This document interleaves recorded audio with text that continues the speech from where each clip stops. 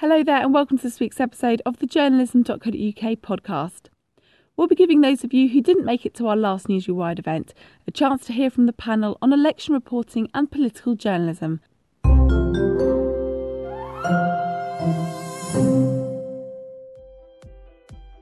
Could your election coverage use a refresh? Are you striking the right balance between covering the day-to-day goings-on in Parliament and covering the concerns of constituents? Do you think political journalism is in dire need of new approaches and some innovation?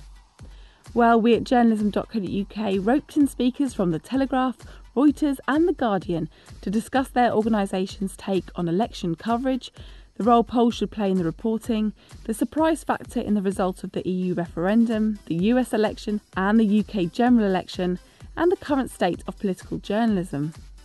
We hope their discussion will help you find the answers to those questions and give you some inspiration to take back to your own news organisations. Over to you, Christian. Thank you. So today we have with us Anuska Asthana, the political editor of The Guardian, Kate McCann, senior political correspondent at The Telegraph, and Guy Falconbridge from Reuters UK bureau chief. The election was quite a moment, and if there was one moment from it, it probably came at about 10 p.m. on the night of the 8th of June when that exit poll was announced. If you find yourself with 10 minutes to kill and an internet connection later today, one of the amusing things you can do is go back and look at the live blogs and see what people posted on the live blogs when they saw that exit poll come out. My favourite, I think, is on the New Statesman. It's still up there, if you want to have a look. It has 10 p.m. The BBC exit poll is out, and they list the details. At 2 minutes past 10, it says, you know that scene when the Death Star blows up and they all cheer? That's basically the three of us right now. So their reaction was probably pretty predictable there, I suppose. But it's safe to say that it caught everybody by surprise. Political parties, newspapers, certainly looking at the TV coverage, everyone other than John Curtis, who was his calm, usual self, up in the gallery defending his poll. But there were some good conversation points that came out of that. One, obviously, about polling. One about the Fleet Street powerhouses. Safe to say that there were an awful lot of those strong papers that have kind of bossed elections in the past who went in a certain direction and didn't get their way. And the third, on my mind, is social media and how it was probably the election where social media came of age, both for the result and also for how readers were engaged. So with no further ado, I'll hand over to the panel. And Anuska, did you want to open up? Okay, thank you very much. I joined The Guardian just over a year ago, and one of the things that I was first struck by was their attitude towards polling, because they were all a little burned by a splash that they had in the 2015 election that basically said, the day the polls turned, with a massive picture of Ed Miliband. And obviously, it didn't go quite that way, and they had a real think about whether or not it was correct to use polls in the way that we had done. Because as we all know, they are very, very exciting things, and they can cause the news as much as they can, follow the news to some extent. As a result of that, at The Guardian, we don't top stories on national polls. And we use polls. We actually pay a pollster, ICM, to work with us. We put them in a live blog. We might put them halfway down a story, with a very few exceptions. Like the other day, I did do a story on a Labour membership poll because the overall number is 500,000 as opposed to the whole population. Now, in news terms, this is extremely frustrating. I mean, there have been days where our own poll has been the splash in The Telegraph and The Times and other papers, and it's been, paragraph 13, page 7 in The Guardian. Now, I've kind of become quite evangelical about this in a way, having worked there for over a year now. And let me just explain what it meant in the 2017 election. It meant that when we opened up, the very, very clear message from the editor was, we are not going to be led by the polls. Even though the Tories at that point were being put down for a landslide majority, we were not going to be focusing on that in our reporting, and we were going to try and just kind of focus on the story as it went. There's a bit of a mea culpa from 2015, not just for The Guardian, for everybody, in that we allowed ourselves to be carried away by the idea of a hung parliament And although I think it's a bit overdone, the idea we didn't talk about policy, we did talk about policy quite a lot. We probably didn't talk about it quite as much as I think we should have done. And so we were quite determined that that wasn't going to be the case this time. Again, quite frustrating. In fact, during the Brexit referendum, our poll turned to Brexit a few weeks out, and we didn't splash it. Would have been great if we had.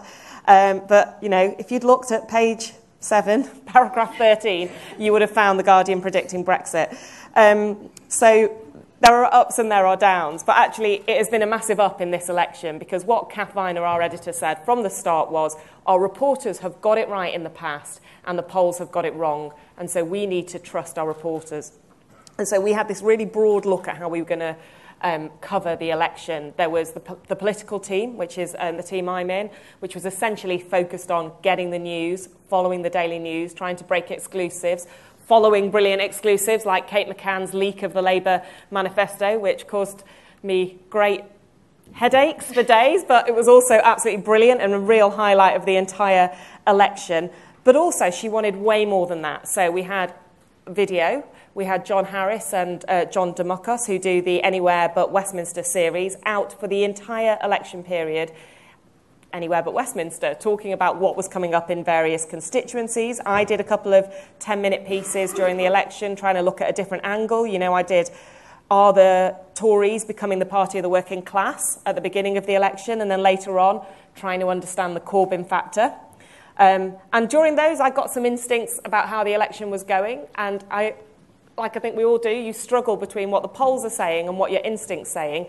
And although it would have been easy for me to have said, having been to loads of Corbyn rallies, it's really obvious that, you know, there's something happening here, you've got to kind of restrain yourself, because you are at Corbyn rallies, so it's not necessarily representative of the whole population, although it turned out it was representative of more people than we thought. Kath also wanted what she called deep dive journalism, 6 journalists in 6 key constituencies for the entire election to try and see what was going on, things like places like Harrow West, Birmingham, Erdington, Cambridge, etc. Polly Toynbee spending the entire time doing austerity in Knowsley. We had a weekly podcast and a daily podcast with Johnny Friedland and Owen Jones. You're talking about social media. We tried all sorts of things like Facebook Live. Has anyone ever done that? Where I do it sometimes, a bit like a numpty, standing there with my phone, talking to people live on Facebook. Some of the questions are really good. Some of them are completely ridiculous. And actually, social media was also a big thing for the parties, which maybe we can talk about later. I also did Peston on Sunday during the election, where we do use a lot of data and put stuff up on screens. And we did a little experiment on trying to target Jeremy Corbyn and Theresa May fans, and found out that Jeremy Corbyn has this kind of organic wave-like thing on social media, which was that people loved him so much on that format that as soon as you put something out to Corbyn supporters, it just got bigger and bigger and bigger and ended up in loads of timelines. I thought all of that was very, very interesting. We also had this kind of issue with The Guardian has a lot of Corbyn supporters who read our paper and read our website, and trying to walk down the path of knowing that and understanding that and being fair to Jeremy Corbyn without being biased to Jeremy Corbyn was quite a difficult thing to do. I think we did our best, and we had the odd, perhaps mistaken headline, but other than that, I think we did really well. And to their frustration, while we didn't focus on the Tory landslide polls, we also didn't focus on the tightening polls. So they were saying we were being biased against him at that stage, which was quite interesting. But overall, I think it is the right attitude to say polls are an important part of the jigsaw. They are useful, but they are very, very complicated. They use methodology that makes assumptions. They adjust massively. And we made a mistake in 2015 not to couch them enough. And I think we did better in 2017. But clearly, we were also very shocked in The Guardian headquarters when that poll dropped. Okay. Well, I won't repeat everything that Anushka has said, because a lot of the things that The Guardian did, The Telegraph did as well. So we were very keen in this election on video, for example. We were very keen on social. We were very keen on trying to get people involved in our coverage. So we ran massive ad campaigns. So I won't repeat everything that Anushka's already said, but I think one thing that comes through from political journalists, and certainly the Telegraph's team in the lobby, is that when Theresa May announced that election, the sense of excitement in our room was just palpable. which is a bit sad, really, maybe, because we were probably the most excited about from anybody in the lobby that we work with. But it's one of the things that really drove our coverage forward. So everyone in that office loves working in politics, loves elections, loves getting out and about. And I think what our team tried to do was try and fit what people love doing into the election coverage. So Chris Hope, for example, absolutely loves being anywhere but Westminster. And Laura and Jack are kind of two live bloggers. They love asking difficult questions. So any opportunity to put a question to Theresa May at a press conference was theirs to take.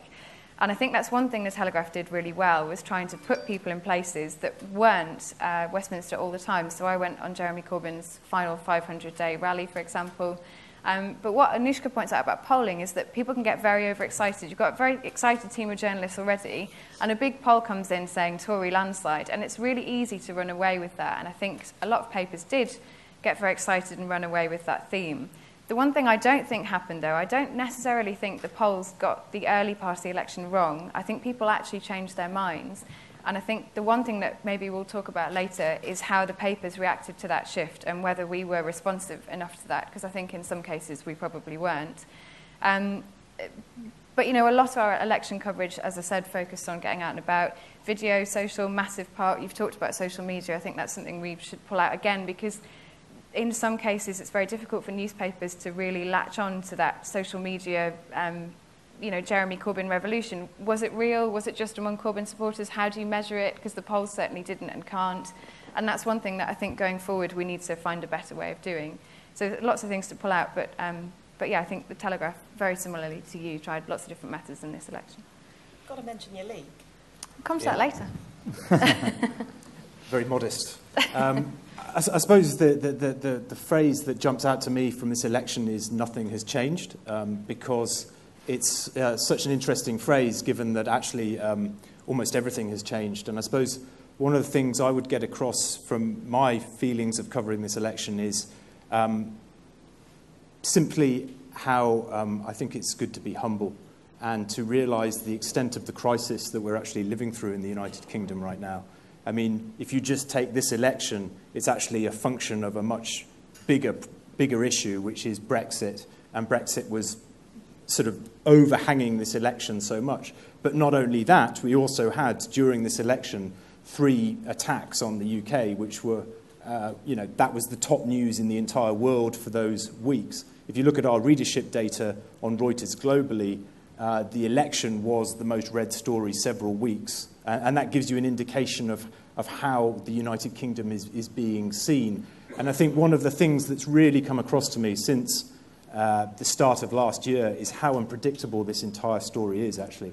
I think it's very rare in the United Kingdom that you get a political crisis of this depth and a crisis that goes across all of the economic and the financial and the business sectors as well. And I think that's one of the things that really comes across in this election. And nothing has changed, I think, was one of the great phrases, because it was just so untrue, actually, because everything has changed.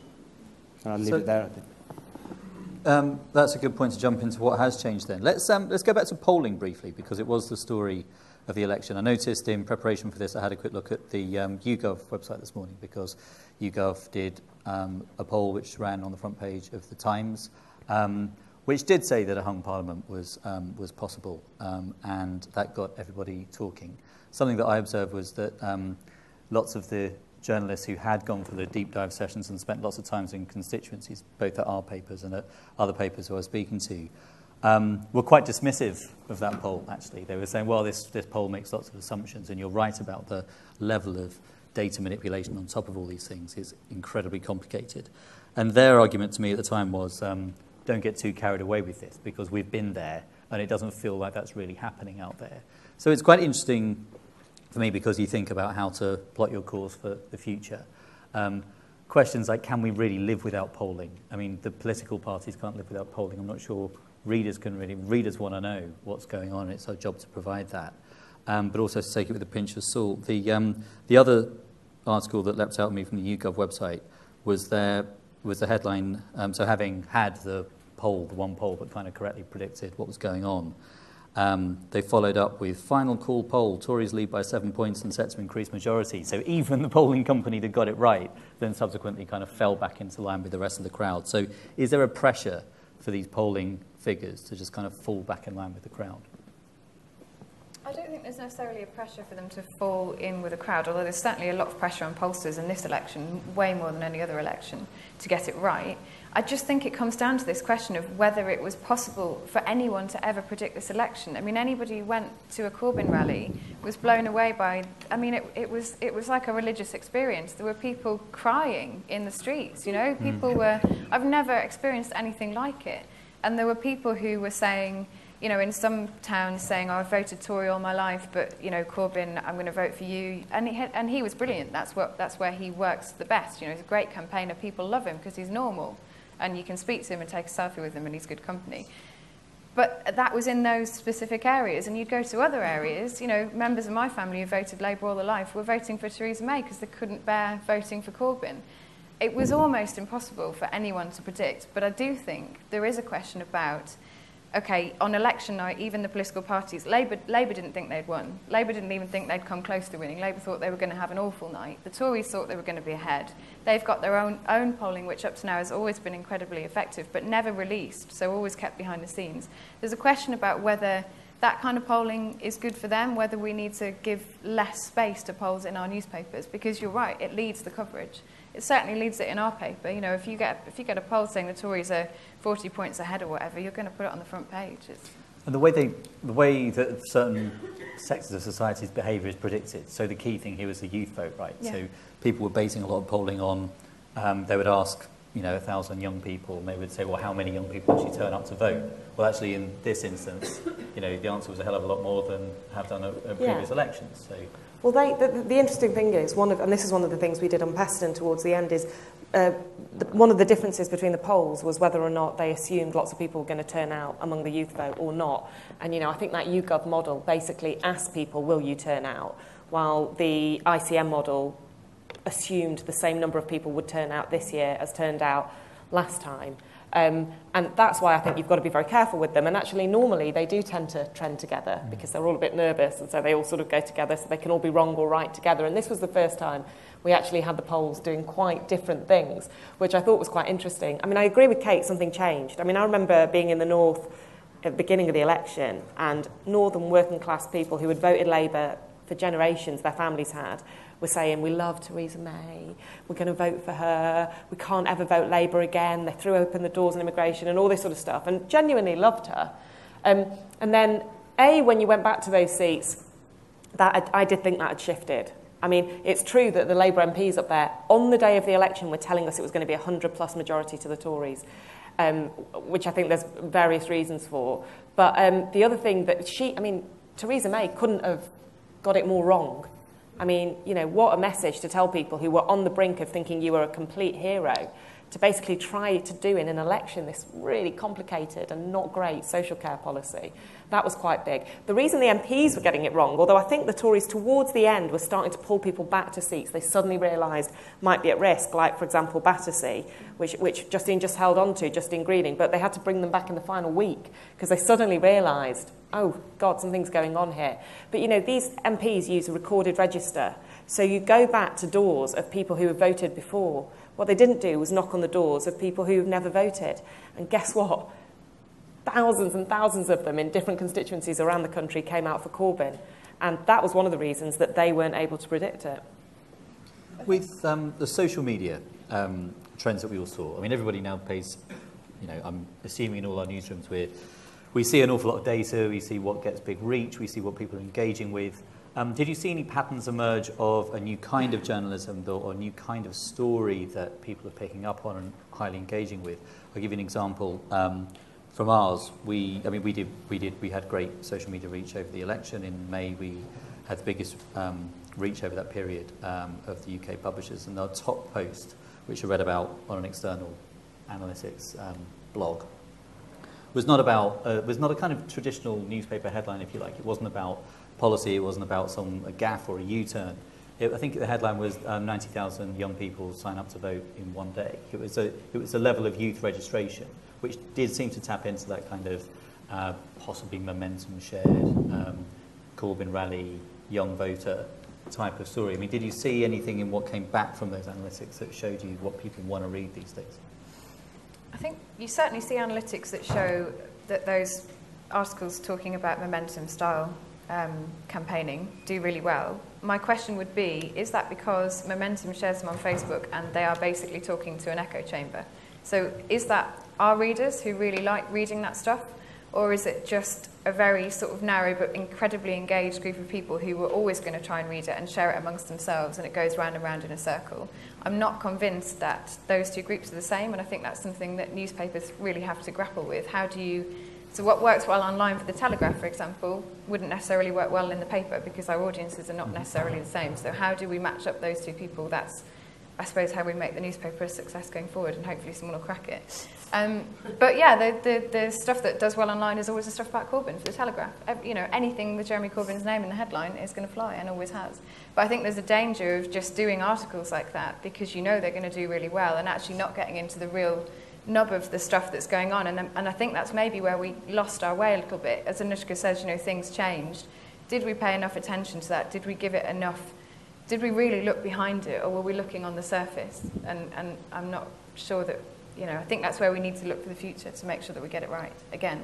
The thing with social media as well that worries me is I think that there are a lot of people smoking their own dope, basically. So they're reading what they want, what they agree with or what they want to read, and they sort of get positive reinforcement, and then they build their consensus on all of that stuff that they've read there. I do think a lot of that goes on in social media. And tell me, how different is that to the classic Fleet Street newspaper constituencies? I mean, if you're a Daily Mail reader, you're probably going to have a certain view of Jeremy Corbyn, and one of the observations to make about the election, one of the really striking things for me was that those Fleet Street powerhouses, maybe we can use the phrase Tory tabloids here because they're not represented on the panel, but that's possibly bad behaviour. But they backed, they went in a certain direction. I mean, the coverage of, for instance, Jeremy Corbyn was pretty surprising, I think. I mean, in some cases it certainly went to the full limit of what we've seen before.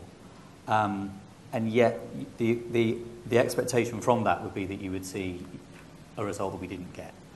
And I wonder whether that is actually its own echo chamber, and how different that is from social media if the newspapers have very set constituencies of voters and they send very loud messages to the converted. I can't quite see the difference between that and social media in some ways. No, I think, but in social media you have a choice of what you click on. Yeah, when you open a newspaper, you can't just block out. You can choose a newspaper. You can choose your newspaper. You don't have to pick that one up. No, you don't have to. But on the polling, I think the newspapers actually did report the polls tightening. Maybe they didn't do it enough, but I mean the Observer certainly did. I remember being here very late one Saturday night because we were waiting for the front pages, and so I think the big newspapers actually did report the polls tightening. The question is whether they had their emphasis right, whether they put it high enough up the agenda, basically. Well, I mean, but also, should you put it up the agenda, or should you just be looking at these campaigns without assuming what is going to happen and trying to talk about what they're saying and what they're offering? I mean, that is the kind of difficulty, because had we focused really heavily on that and then it had been a massive majority for May, we would have been out of step. The point was, the polls aren't always the story. And on that kind of, I mean, the newspapers came out of this quite badly, really, because the truth is that the kind of scaremongering about Jeremy Corbyn, which I thought was OTT, and I mean, not that it's not legitimate to ask questions about his past, of course it is, but it just got to such a scale that I think people were almost turned off by it, number one. And B, I say I'm, pretty much middle-aged. I remember the IRA, but a lot of these young people who are, in their eyes, presumably, they think, well, the government talked to the IRA. In their eyes, things have moved on dramatically since the 80s. So it sort of felt like it was kind of out of step with where the campaigns were. And I do think social media, I agree with you that it can be an echo chamber, particularly something like Twitter. But Facebook is just so powerful. I mean, it is just extraordinary how many people use it and how many people now use it for their news. So, the way you get to people through that and it is a different crowd. I know when we do a Facebook Live, it feels quite different, the type of people are asking questions, than other ways that we engage with people. It's not the letters page, is it? No. It's quite a distinctly different tone. But I think you have to report those polls, yeah? Yeah, we did report them. I'm saying you don't go crazy on them. No, I mean, we did actually hit them pretty hard because they were market moving as well. Yeah. They were moving sterling all over the place. So, I mean, there was massive interest in financial markets across the world on what those polls were showing. So I think you have to report them. Let's say one poll, raw data, and I'm not saying this is right or wrong, it's raw data, gave a 2-point gap between the Tories and Labour right at the end. They then adjusted that to an 11-point gap, right? And that was based on their assumptions. Now, I'm not saying that that's not legitimate. I'm just saying these are not quite, these are complex things, and we have to treat them in a complex manner. And I just think we all made a bit of a mistake in 2015 by basically making the entire election a question of what the hung parliament would look like. But And I that- picked up on what Kate was saying about going to those Corbyn rallies, yeah? I mean, Yeah. that sort of old school reporting on the ground actually was giving us more of an indication of what was going to happen. And they weren't just kind of people on the hard left. I mean, this is the thing, and this was the same with No, his that's the leadership point. campaign. They were just like, there were teachers and nurses, and, I remember being in Middlesbrough and there was pouring rain, and there was just, you're kind of like, wow, what is going on? These people had waited 4 hours for Corbyn in the rain, and just completely ordinary folk. And you just think, so my instinct actually was, by the end, something is happening. But again, I was like, you've got to, all your bias is probably affecting it because, your friends on Facebook are probably quite metropolitan and the people at the Corbyn rallies are probably quite out there. But yeah, it turns out it isn't just the election where this happened either, was it? The Brexit as well, yeah? Yeah, absolutely. Yeah. Absolutely. although the it's a polls did show similar Brexit coming. So tell me, if we let polls take a backseat in coverage, maybe we engage with policies more. Do you think there's an issue here for the lobby whereby the framing of the whole discussion and the coverage tends to be so focused on the leaders and their U-turns and their gaps and what goes on in lobby that it's not necessarily in touch with what people are caring about in the northeast and the northwest No, I don't in the think west? so, because I think that's one of the things that my paper does particularly well. It knows its audience and it absolutely hammers those points home. So if you don't find a story about pensions or social care in the Telegraph, I mean, come find me. Every day there is one, because we write them every day, because our audience care about that stuff. That's what we're meant to do. That's what our paper's there for. But I think we did focus on them, and I think that was the moment it turned. I think that manifesto launched. One of the things that we've not talked about at all, the student vote was up, but actually the older vote was down.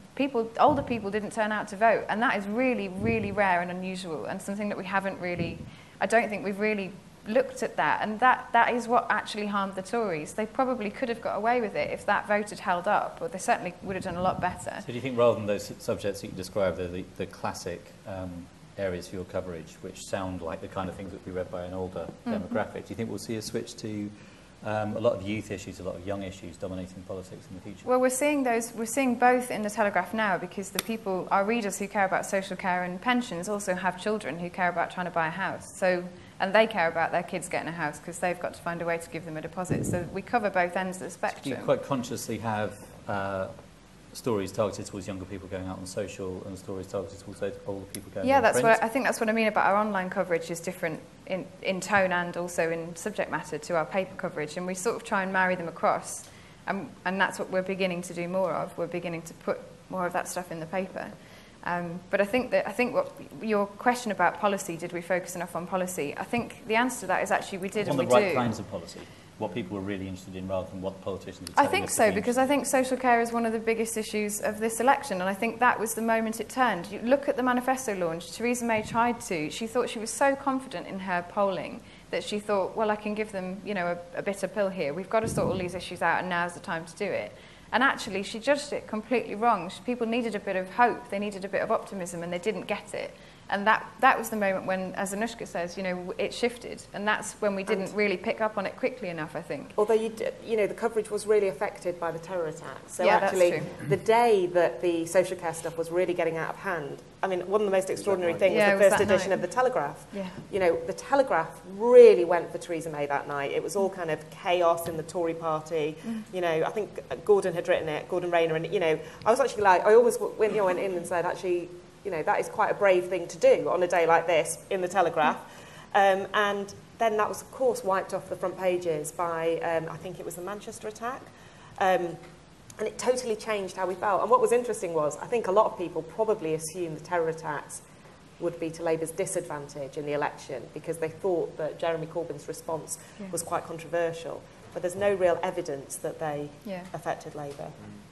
But I'm not sure I'm not sure that the journalists focusing overly on the leader is wrong. Also, because one of the most damaging things was not only the U-turn in the presentation and the actual policy itself, but the way in which it was sort of U-turned on. Yeah. So that day when the Prime Minister stood up at that press conference was just, I mean, that was an amazing story. Yeah, it was one of the key moments of the campaign, and so that was the right focus to have on that day. And they had made it all about her.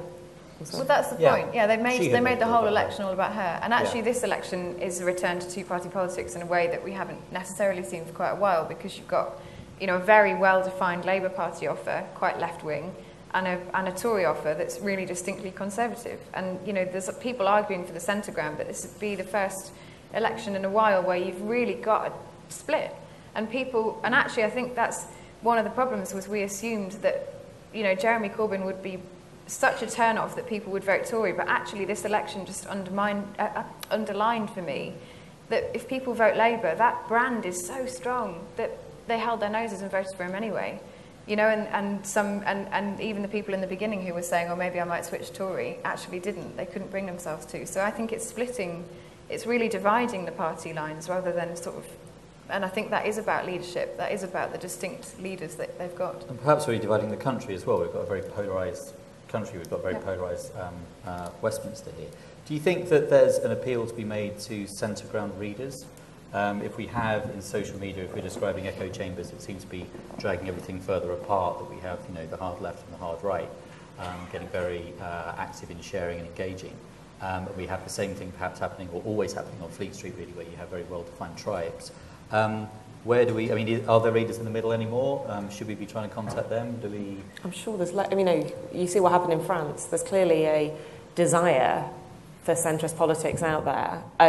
But what trumps, basically, what trumps the type of politics at the moment is the authenticity of the politician.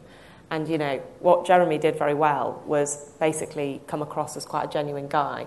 Also, the manifesto, which we must talk about, because the leak of the manifesto probably had a huge impact on the election.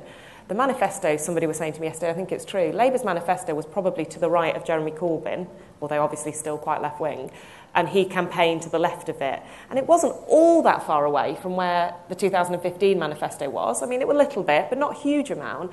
And Ed Miliband campaigned to the right of his 2015 manifesto. So, actually, Jeremy probably did compromise. And I think the manifesto almost had as much to do with a lot of things as his excitement and what was going on there. I also think the thing we haven't talked about is, to what extent did Brexit play in this election? Our instinct was not very much, because you didn't tend to hear it on the doorstep, but there were quite a lot of tactical groups that were mobilising people around the country. I mean, I remember people who I didn't even know they were interested in politics in any way whatsoever, suddenly saying, oh, I'm going out doorstepping for a Labour MP in another part of London. And they had been brought into this via a Brexit, anti-Brexit tactical thing. So now Labour has attracted an anti-Brexit vote, but Labour is saying it's going to take us out of the single market. And the poll that I did lead on the other day, the membership poll, basically showed 87% of Labour members want the party to stay in the single market. And I think that this is going to be a real brewing issue for Labour, but also, for everyone, because Theresa May asked for a mandate on Brexit. She didn't get it because the country is actually still a bit divided on Brexit. But both the parties are explicitly for Brexit, yeah? Yeah, but a lot of people voted for Labour thinking that Labour would stop an extreme, or whatever they thought of it, a hard form of Brexit. That's because half of Labour MPs campaigned saying we're against leaving the single market, while the other half campaigned saying we will leave it. So at some point they're going to have to break one way or the other. I'm just conscious of time here, so maybe we just go to a final question then. Let's say, for instance, a far-out prediction here that maybe there's another election coming along soon, and that we have the whole deck of cards thrown up in the air all over again, and Brenda from Bristol's got something to look forward to once more. What would be the kind of one exciting thing that you would want to try off the back of everything that you've learned that you didn't do at the last election? Maybe we can... Who wants to go first there? Guy, tell us what you want to do. That's a good question. I think we'd want to get more people out of London on a more regular basis. That's certainly the one thing. And what was successful for us was working in the multimedia teams. We found that actually created a whole load of new readership that we didn't really anticipate at the start of the election. So I'd do that more. I think getting out of London is the main thing. Kate, probably another front page grabbing scoop would probably be quite high up on your list. But you've quite already done that one in the last elections. What new thing would you want to run at? I mean, I think it's all, from all of us, it's probably going to be getting out of London more, because that's really the only way you can take the temperature. Although I would say that we did get out and about quite a lot, and it was still almost impossible to predict. So, I mean, I don't know where that leaves us. The Telegraph has made a real effort and actually is doing really well at, particularly on election night. We did a lot of TV stuff, so we started recording our own really short clips. So I think there were maybe sort of 5 minutes of a roundup of where are we at, what are we doing right now, and those just flew online. And maybe you wouldn't expect that, but they did really, really well. So a couple of our correspondents just saying, oh my God, this is amazing, the exit poll, what is going on, and talking about where we could go next. And I think that's a really good way for us to go, because it, as you say, engages a whole new audience, and then hopefully we can bring them into the paper and, you know, change our coverage a little bit in that way and make them a bit. I think, I mean, obviously all of the same. It's worth saying we do actually have someone analysing polls. I think that should maintain. I'm not completely against them at all. But I think engaging with our members and people who kind of go the extra mile for The Guardian, like we already try and do that. We have events for them. You know, I always enjoy it when we have live events that members are particularly invited to, and when you can engage via sort of live discussions. Both pro and anti-Corbyn live members in there. Oh yeah, pro and member, and try to walk the tightrope, which is impossible to walk when you're at The Guardian. A big thank you to all our speakers there who helped make that discussion happen, and indeed all that attended Newsreader Wide on the 19th of July. Now, just before we go, our next Newsreader Wide digital journalism event will take place on the 22nd to the 23rd of November at Reuters HQ in Canary Wharf, London. This will be journalism.co.uk's 20th Newsreader Wide conference, featuring a mix of panels, talks and workshops on the 22nd of November, followed by a full day of training for Newsreader Wide Plus delegates who will be able to register to attend one of the 3 full-day practical training courses. We hope to see you all there, because we'll be looking at the latest trends and techniques in digital journalism in a hands-on, accessible way, highlighting tools, workflows and lessons delegates can then take back to their teams and start applying in their day-to-day work. Register now for discounted early bird tickets on newsreaderwide.com.